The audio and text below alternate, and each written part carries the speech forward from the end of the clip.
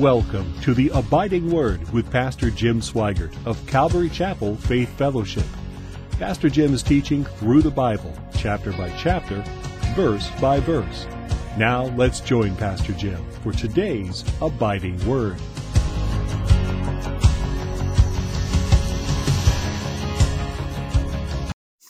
Let's open our Bibles to Mark chapter 13,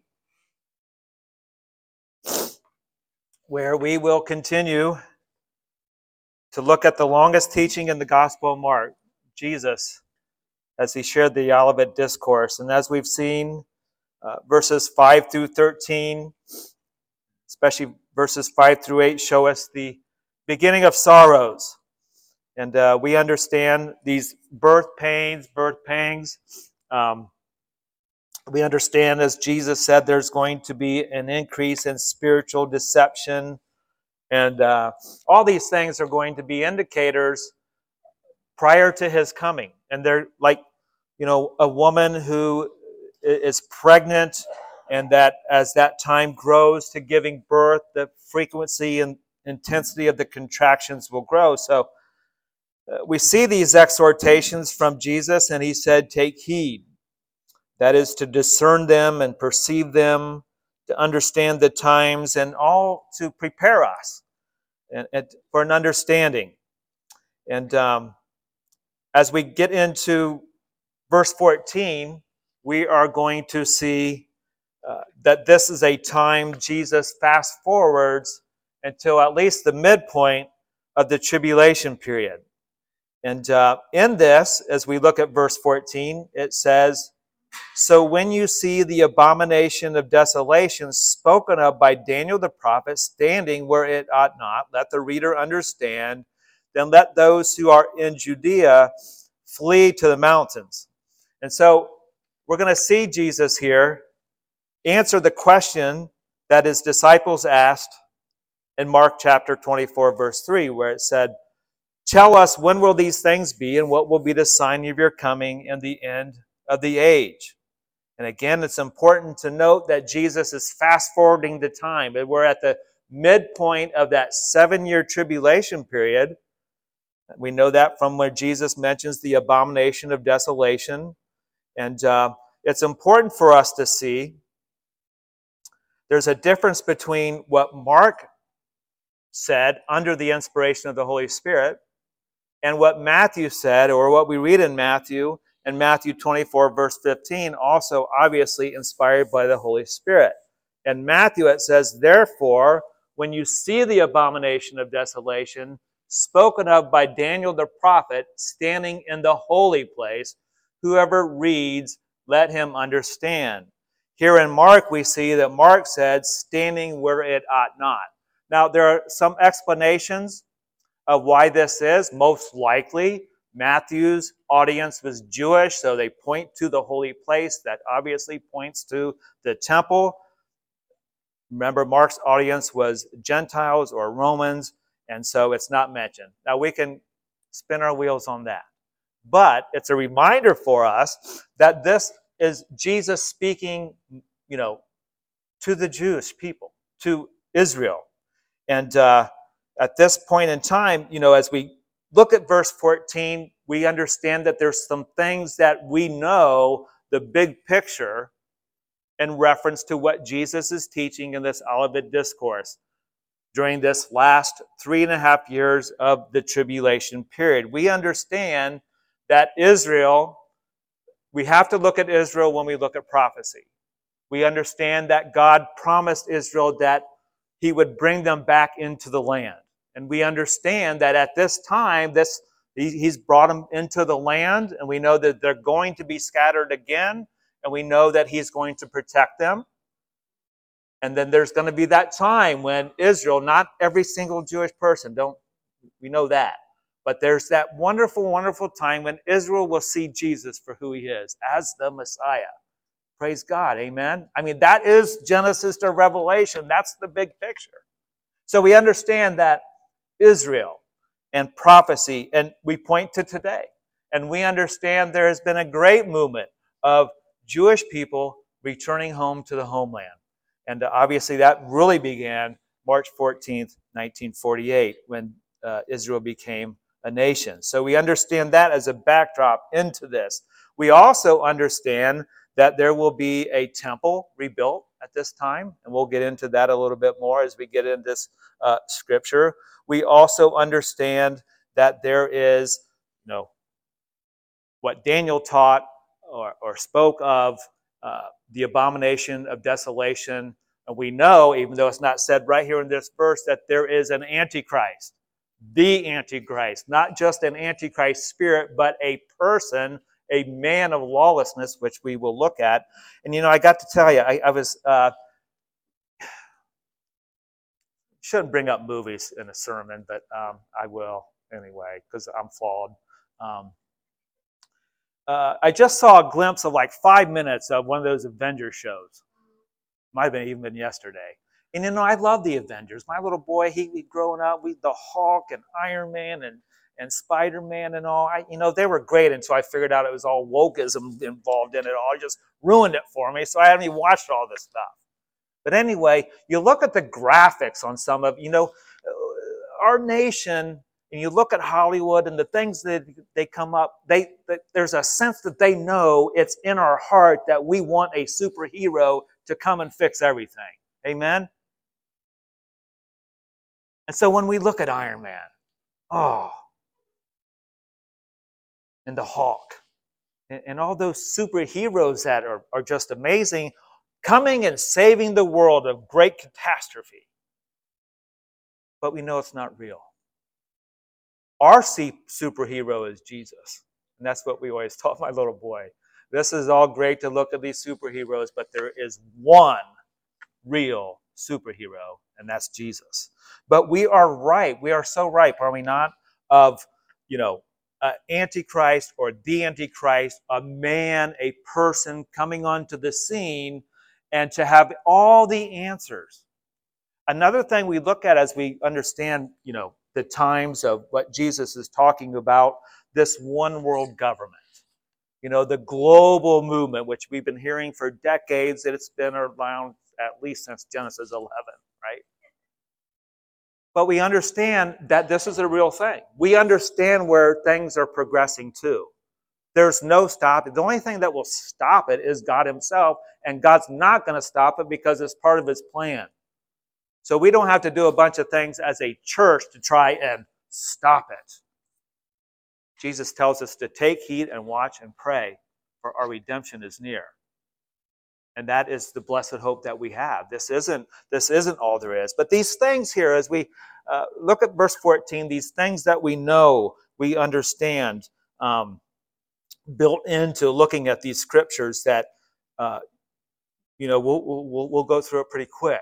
But it says here, when you see the abomination of desolation, spoken of by Daniel the prophet, standing where it ought not, let the reader understand, then let those who are in Judea flee to the mountains. So also built in this is, we understand the Antichrist, the hatred he'll have for Jews and has for Jews, and we understand how all this is building up. Even the one world government, we know we're headed to there, right? The Antichrist. We understand the anti-Semitism and the hatred toward Jews. That's happening at a very, it's been exposed so much more. We know it's there.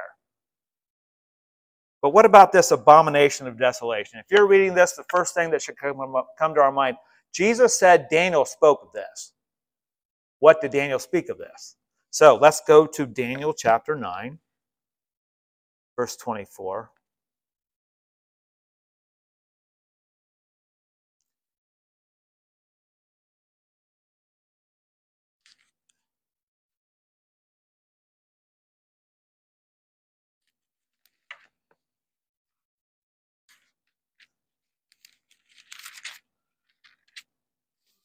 Daniel chapter 9, verse 24.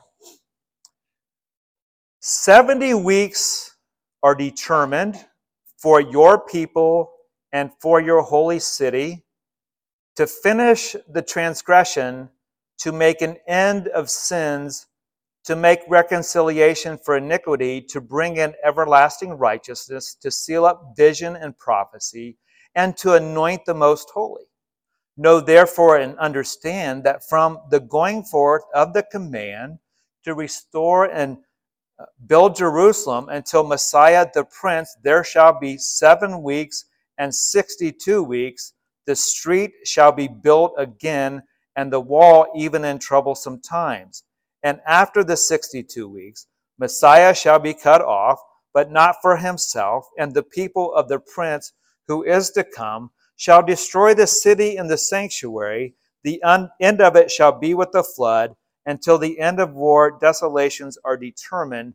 Then he shall confirm a covenant with many for 1 week, but in the middle of the week he shall bring an end to sacrifice and offering, and on the wing of abominations shall be one who makes desolate, even until the consummation which is determined is poured out on the desolate.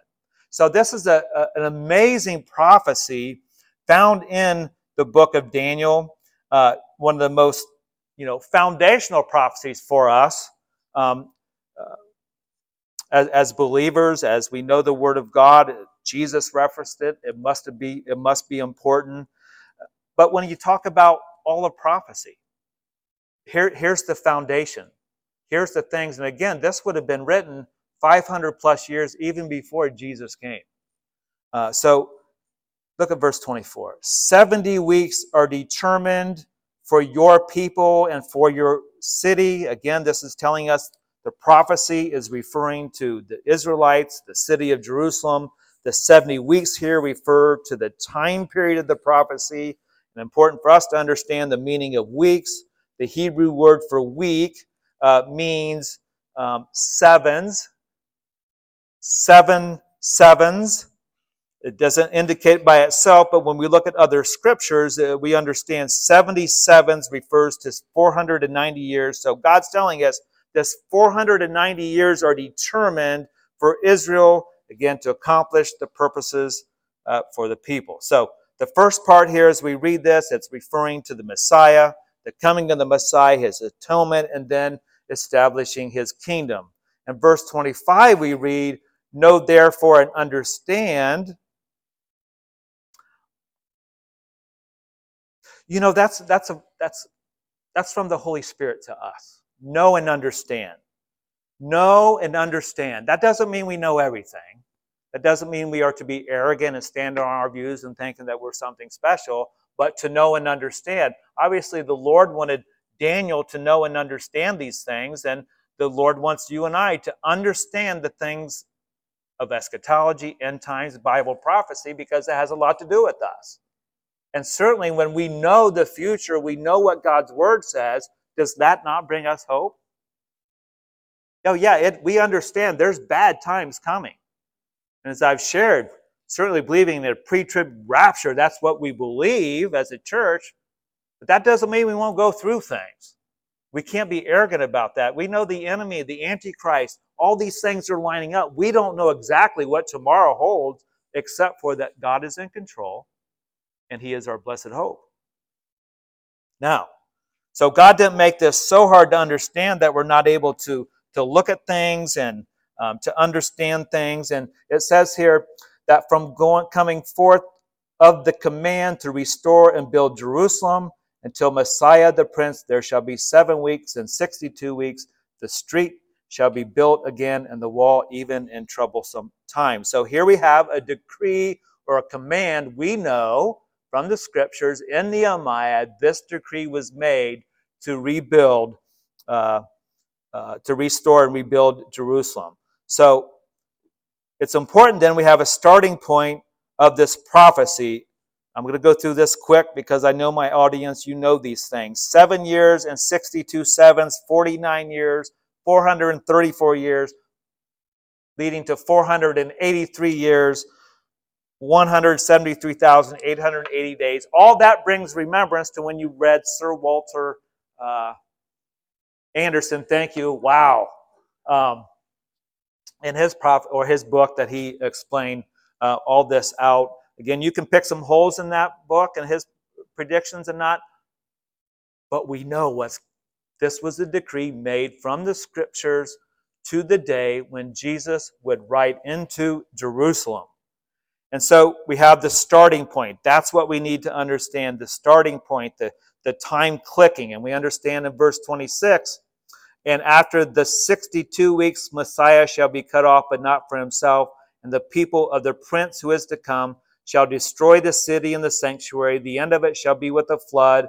Until the end of the war, desolations are determined. So we know these the 7 weeks, 62 weeks, that's 69 weeks. We know there's a 70th week. We understand that to be a time, the day of the Lord, or Jacob's trouble, where it's going to be a horrendous time, a horrific time here on earth, where God is going to be pouring out his judgment.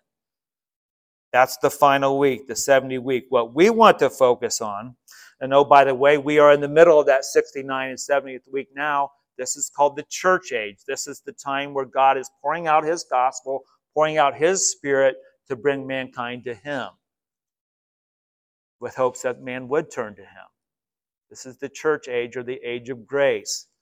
That 70th week is coming, and again, this is what we want to look at. It says in verse 26, it talks about, and the people of the prince who is to come.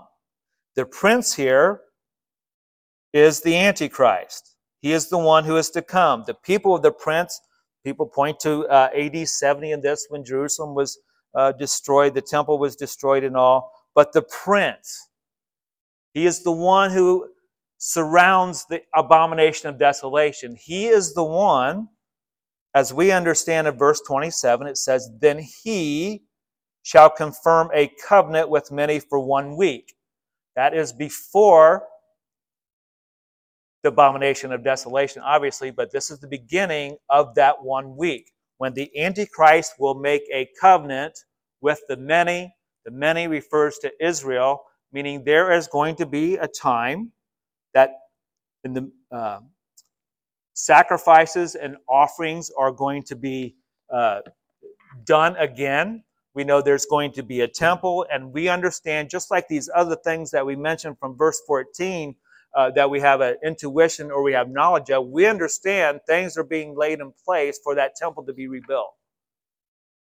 You know, all kinds of different things that are leading up.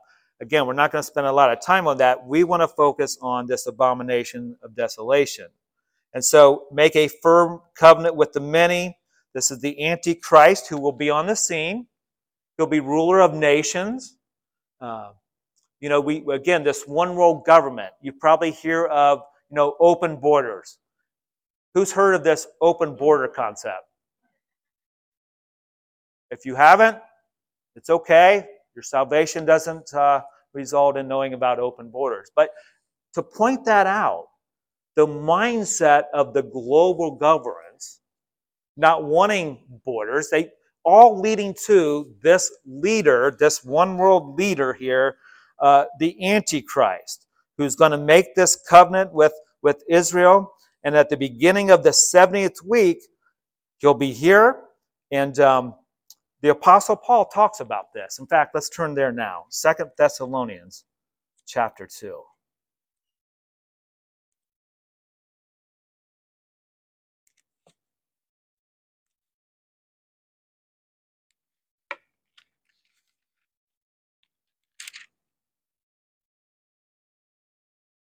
Remember, Paul was wanting to calm the church there at Thessalonica. They had some things going on. They had false prophets. They had some people signing Paul's name to things and telling them that the rapture already happened. They were now going to experience these different things. They were concerned about their loved ones, and he explained to them already about the rapture of the church.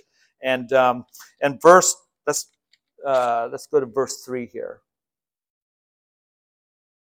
Of 2 Thessalonians chapter 2, it says, let no one deceive you by any means, for that day will not come unless the falling away comes first, and the man of sin is revealed, the son of perdition, who opposes and exalts himself above all that is called God or that is worshipped, so that he sits as God in the temple of God, showing himself that he is God.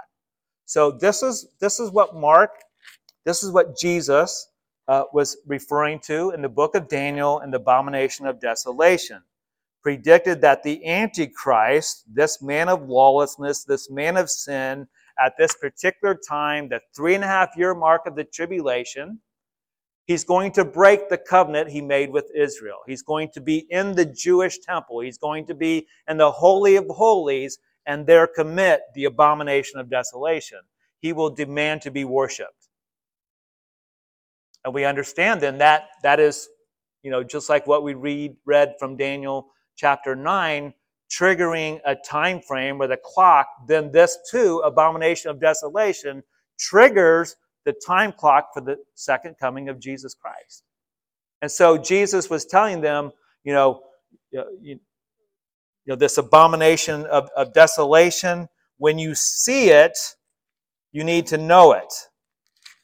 He said exactly, so when you see the abomination of desolation spoken of by Daniel the prophet standing where it ought not. So that's what Jesus is referring to. That's what Daniel was referring to as he received that. It's interesting, though, so often, as we've talked a lot in our Zechariah Bible study, of how the Lord gives prophecy, but then many times there's dual fulfillments of it. And when you think about the abomination of desolation, Daniel did predict, and it did happen in around 170 AD, of one who's like the Antichrist, Antiochus Epiphanes, who came, king of Syria, hated the Jews, killed over 100,000 people, I believe it was Jews, men and women, raped women, and we know that he desecrated the temple, even pouring pig's blood on the altar, and these different things, forced the priest to drink blood and eat raw pork. And so abomination of death, so that foreshadows the Antichrist that is yet future. Remember, Jesus said, so when you see the abomination of desolation. So he's not referring to the past, he's pointing to the future, and he's pointing to this 3.5-year mark that takes in the middle of the tribulation when this abomination of desolation takes place. Okay, let's move on. You got the picture, right? I hope. I had in my mind, I pictured these teens sitting here this week. We got one teen in here, and but I really wanted them to hear this, and so we'll have to have a replay of the sermon next week, I guess, when they're here. But anyway, let's move on. So Jesus says this, "Let him who is on the housetop not go down into the house, nor enter to take anything out of his house. And let him who is in the field not go back to get his clothes. But woe to those who are pregnant and to those who are nursing babies in those days. And pray that your flight may not be in winter." So in all of this, Jesus is showing the urgency of who? The Jewish people who are going to be persecuted. There's not going to be any time to come down from the house. The women who are pregnant or nursing children, it's going to be a dreadful time. It's going to be difficult for them.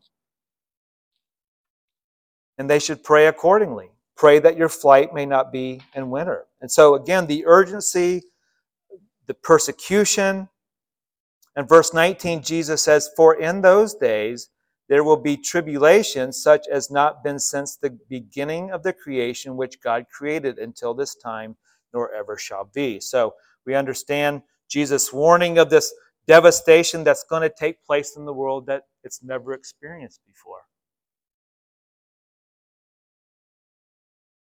And that certainly contradicts the globalist mindset or the world mindset of this world is getting better and it's going to get better. It's not. We know where time is taking us because we have the Word of God and we have the blessed hope and things are happening according to God's plan. We understand in the book of Revelation that it reveals these things in great detail, and we hope that sometime in the near future we'll get done with Mark and go into the book of Revelation. That's the plan.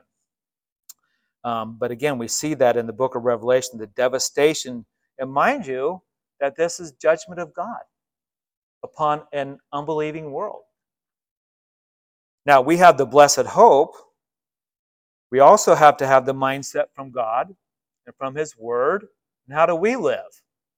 with having this in our mindset? Well, look at verse 20. It says, "And unless the Lord had shortened those days, no flesh would be saved. But for the elect's sake, whom he chose, he shortened the days." So again, the tribulation will be a result from God's judgment upon a world that is rebelling against him. The enemy who hates God, hates the gospel. Grace is going to be rejected. Judgment is the consequence, and that's always the consequence when the gospel is rejected, when the love of God is rejected. The world, as Jesus says here, would never be able to endure this extended an extended period of time of destruction that's going to take place in the tribulation. And so he's going to cut it short. It's an appointed time. God is in control of it. And we also see here that God is merciful for the elect's sake. Now, most point to this as being the Jews. We also understand that God, in his grace and his mercy, his plan of salvation is still in place. We understand that during the tribulation, people will get saved, Jews and Gentiles alike. That points to God's mercy. And we obviously understand when the Messiah comes that Israel will see Jesus for who he is. Verse 21 says, "Then if anyone says to you, 'Look, here is the Christ,' look, he is there, do not believe it. For false Christ and false prophets will rise and show signs and wonders to deceive, if possible, even the elect." And so we understand this isn't the first time that Jesus has warned in the Olivet Discourse of the spiritual deception, the false Christ, the false prophets, those being empowered by the Antichrist. In fact, let's do this. Let's go to Revelation 13.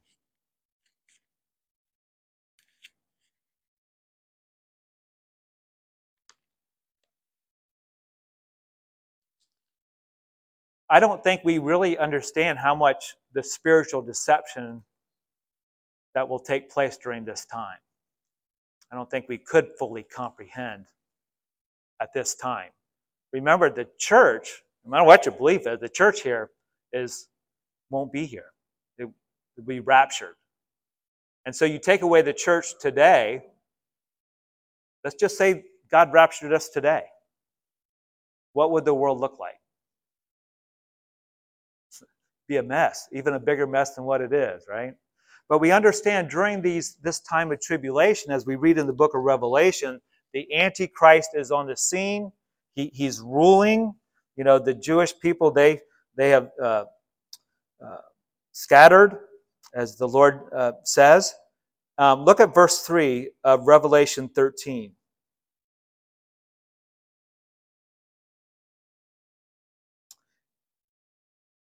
Let's go to verse 4. "And so they worshiped the dragon who gave authority to the beast, and they worshiped the beast, saying, 'Who is like the beast? Who is able to make war with him?'" And so we understand here the dragon is Satan. The beast is the Antichrist. So when we think of the spiritual deception, the Antichrist is going to have supernatural power. It's going to be demonic power. And why does the enemy have that demonic power? Well, to deceive the masses. And there's going to be a great deception of masses, obviously, at that time. And as we've talked about, that is even happening now. But we understand then in verse 5, "And he was given a mouth speaking great things and blasphemies, and he was given authority to continue for 42 months. Then he opened his mouth in blasphemy against God, to blaspheme his name, his tabernacle, and those who dwell in heaven. It was granted to him to make war with the saints and to overcome them, and authority was given him over every tribe, tongue, and nation.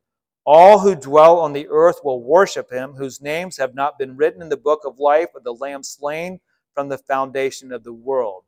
If anyone has an ear, let him hear. He who leads into captivity shall go into captivity. He who kills with the sword must be killed with the sword. Here is the patience and the faith of the saints." And so again, that pointing to that spiritual deception, the power given by Satan, the dragon, to the beast, the Antichrist, but it doesn't stop there. Verse 11 says, "Then I saw another beast coming up out of the earth, and he had two horns like a lamb and spoke like a dragon.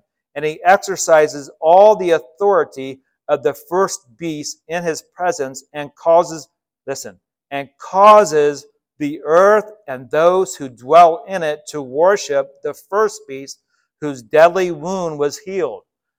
That takes us back to the first couple of verses of Revelation 13. Supernatural signs and wonders when the Antichrist will be fatally wounded. There's going to be a power that resurrects the Antichrist, mocking the resurrection of Jesus Christ. This is absolute hatred toward God. And we understand this is the Antichrist, but he's going to have his minion, if you will, the false prophet, pointing to this one. Pointing to this one. And when we think about a one-world government, we've talked a lot about lately, we have a one-world government. Within that you have, the economist and all that. You have military, and just as important, religion, spirituality.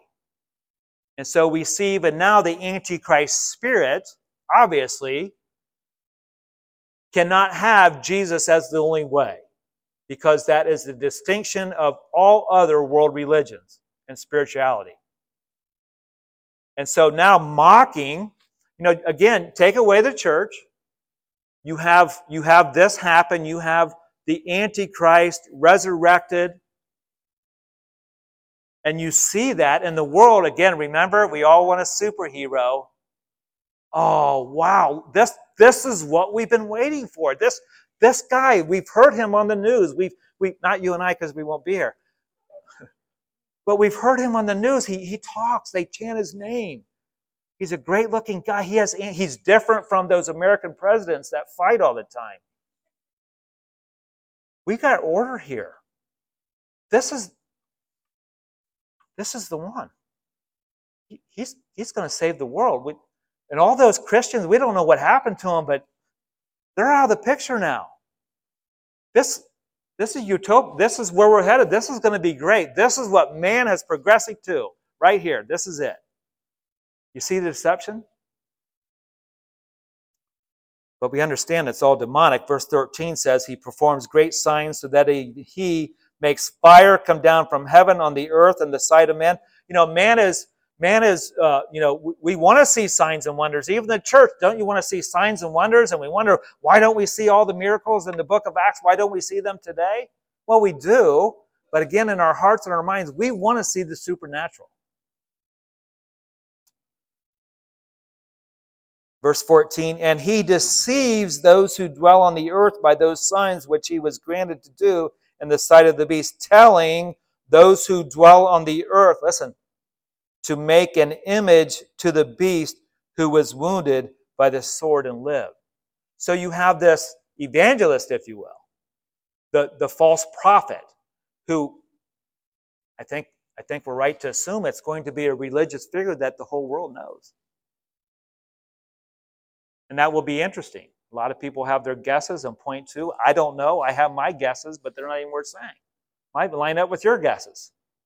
But anyway, it's going to be a religious figure to draw attention to all of this. Signs and wonders. Oh, we can trust this.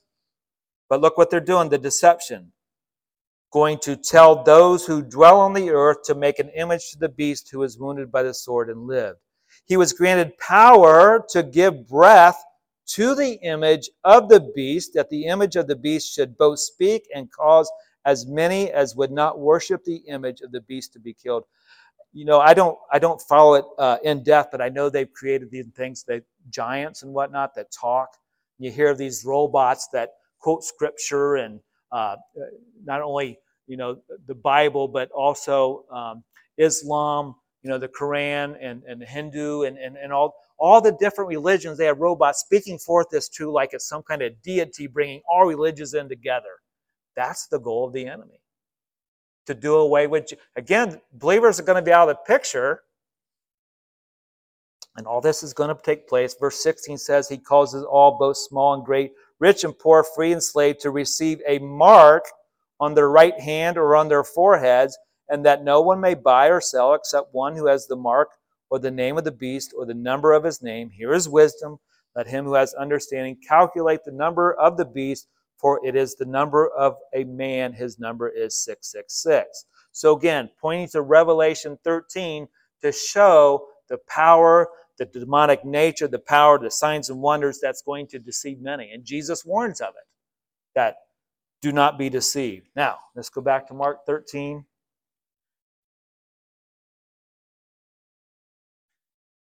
Mark 13.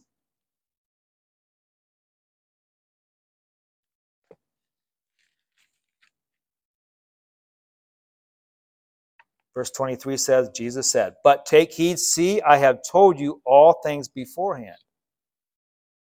But in those days, after the tribulation, the sun will be darkened, and the moon will not give its light. The stars of heaven will fall, and the powers in the heavens will be shaken. Then they will see the Son of Man coming in the clouds with great power and glory. And then he will send his angels, gather together his elect from the four winds, from the farthest part of the earth to the farthest part of heaven." So here it is, the second coming of Jesus Christ. This is what Jesus is getting to. This is the answer to the questions. What will it be like when you come? What will be the sign of these things? What's going to be taking place? And we see here, again, unless we read the scriptures, we can't really fathom, and even then it's going to be hard to explain or think of, because we've never experienced such things here on earth. And it will be a time where earth is never, it's going to be hell on earth. But the second coming, not to be confused with the rapture of the church, but the second coming, the second advent, we know is going to be much different than the first. When Jesus came, he came as a baby in a manger.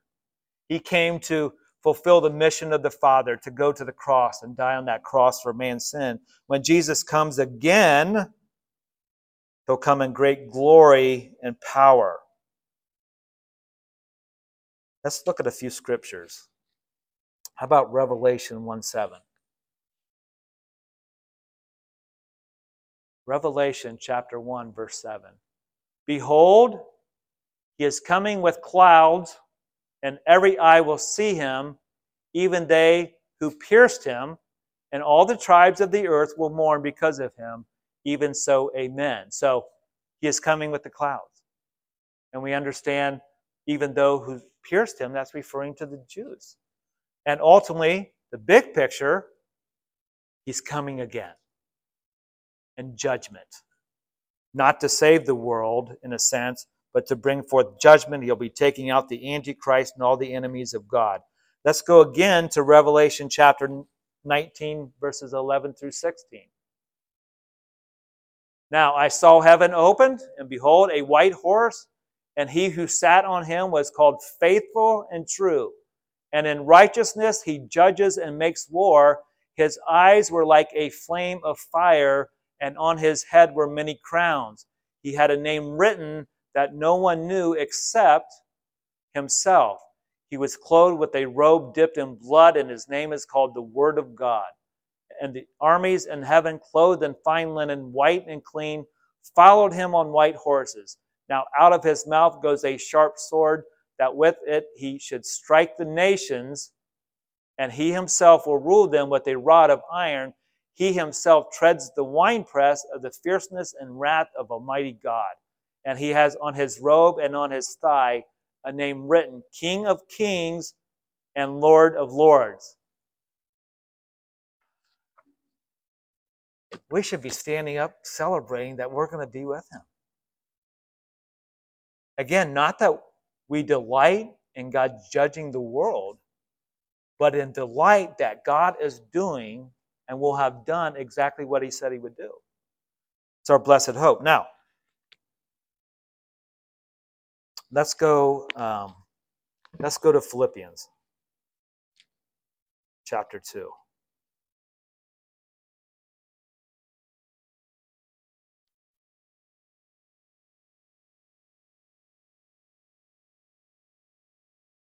Philippians chapter 2.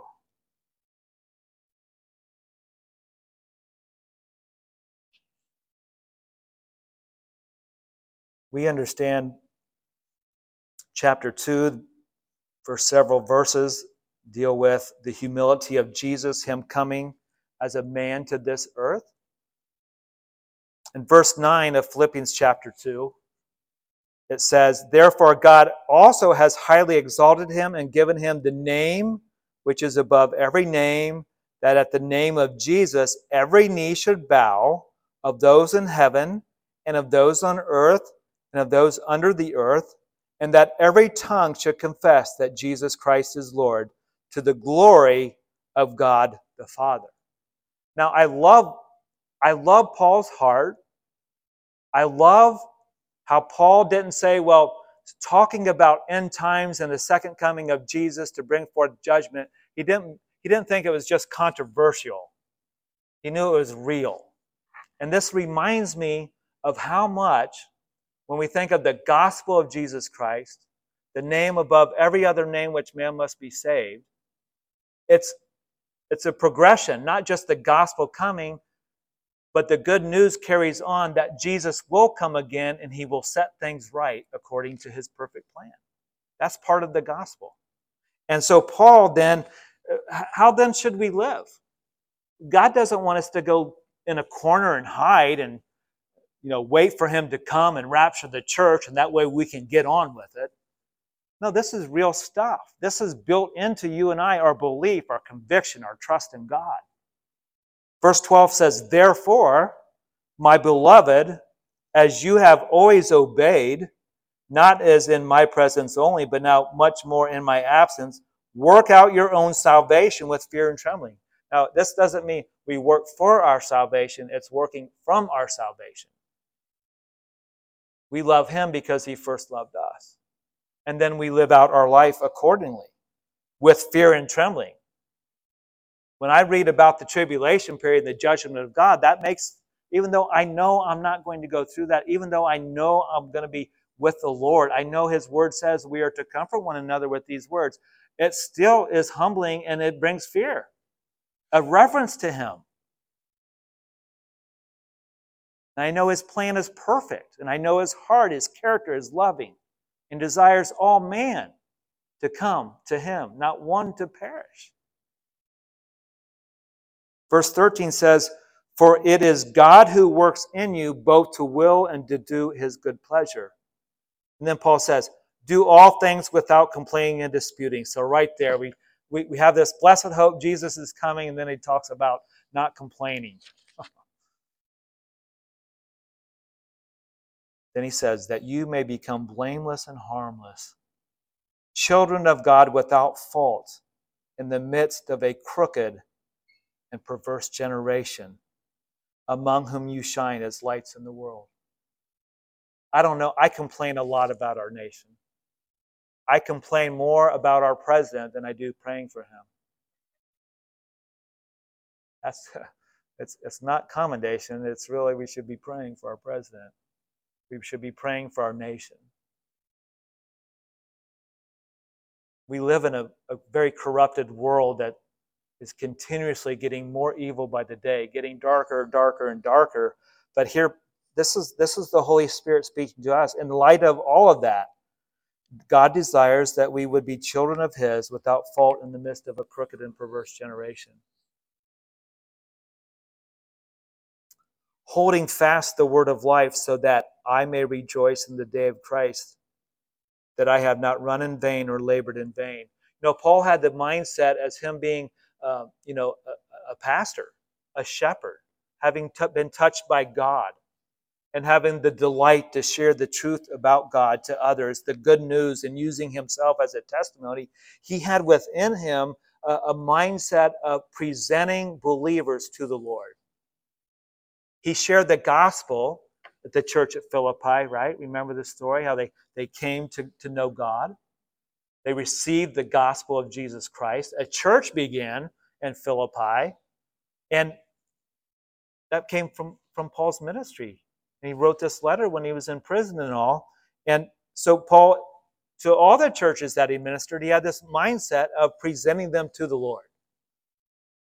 And for you and I, presenting ourselves to the Lord, even in the midst of all the darkness and the corruption that we see, that he's given us everything that we need to navigate through this life, even knowing what's coming, even knowing, remember, 2024, what's in store for us? Well, we don't know.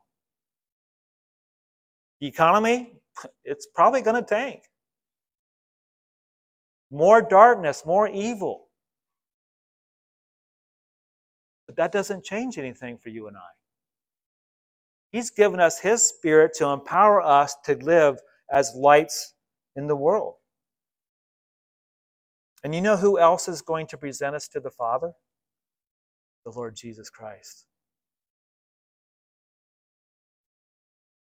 We also, let's go to one more scripture here.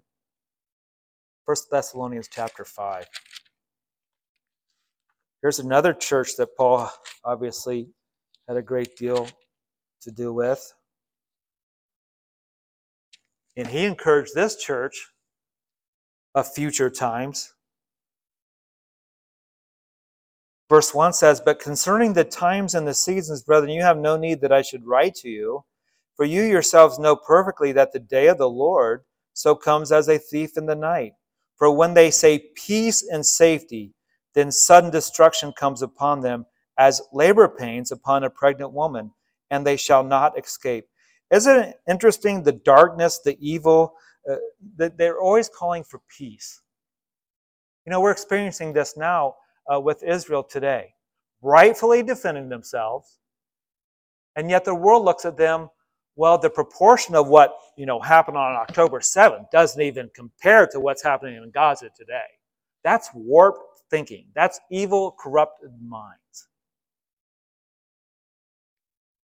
And peace and safety. The only peace that is real that is coming is Jesus. The peace that the world is looking for, the peace, this two-state solution. There's a false report out this week that Netanyahu was calling for a two-state solution. They're clever. It's demonic.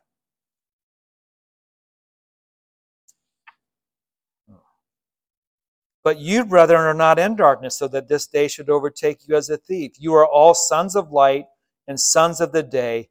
We are not of the night nor of darkness. Therefore, let us not sleep, as others do, but let us watch and be sober. For those who sleep, sleep at night, and those who get drunk are drunk at night. But let us, who are of the day, be sober, putting on the breastplate of faith, love, and as a helmet, the hope of salvation. For God did not appoint us to wrath, but to obtain salvation through our Lord Jesus Christ, who died for us, that whether we wake or sleep, we shall live together with him. Therefore, comfort each other and edify one another, just as also you're doing. I still chuckle that a year and a half the Lord called Calvary Chapel Faith Fellowship into existence, knowing the world was going into a tank more rapid than we've ever seen before. And to see God work and shine his light through you to love one another and to be light to the world, to have a conscience and to have a heart to understand when the Spirit of God's moving, that you accept that challenge. And that's what I love about you, the church. It warms me, as it should warm you, that the Spirit of God moving in our fellowship chose to jump on board with Destiny Rescue and do something amazing. To rescue more than two. And I get goosebumps. They're glory bumps. Who knows what the Lord's going to do? And it's not just that one-time giving or whatever. The Lord wants us to have this heart all the time. To be light in this evil and corrupt world. And to be steadfast. To be patient. Knowing that Jesus Christ is coming again. He's coming for his church. But he's also coming the second coming.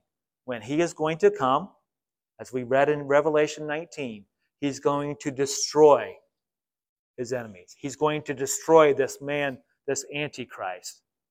And then he is going to set up his kingdom. And things will be as God has intended. But for now, we're in that church age. This is the age of the gospel, the age of grace. And you and I represent the Lord Jesus Christ in this age. Amen? So, Father, Lord, you're just amazing. And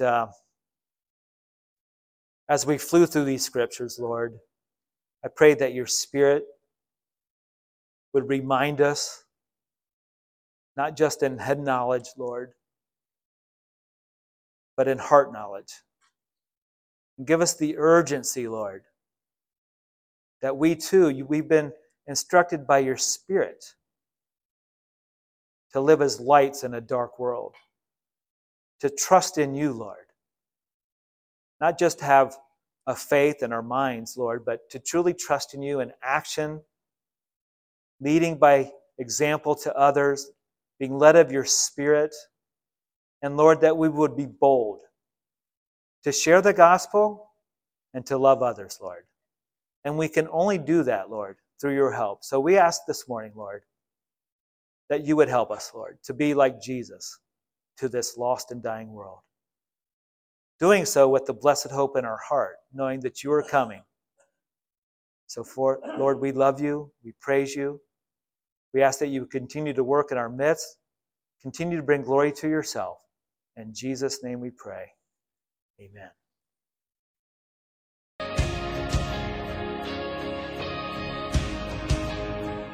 Hello, this is Pastor Jim from Calvary Chapel Faith Fellowship located in northern Cincinnati. Thank you for listening to today's Abiding Word. Jesus said, "If you abide in my word, you are my disciples indeed, and you shall know the truth, and the truth shall make you free." So we hope the Word has encouraged you in your walk with the Lord today. You can email me at pastorjimsweigart@gmail.com. That's pastorjimsweigart@gmail.com with any comments or prayer requests. You can also connect with us at Calvary Chapel Faith Fellowship. Church website is calvarychapelfaithfellowship.org. There you can learn more about the ministry of Calvary Chapel Faith Fellowship. Thank you and God bless.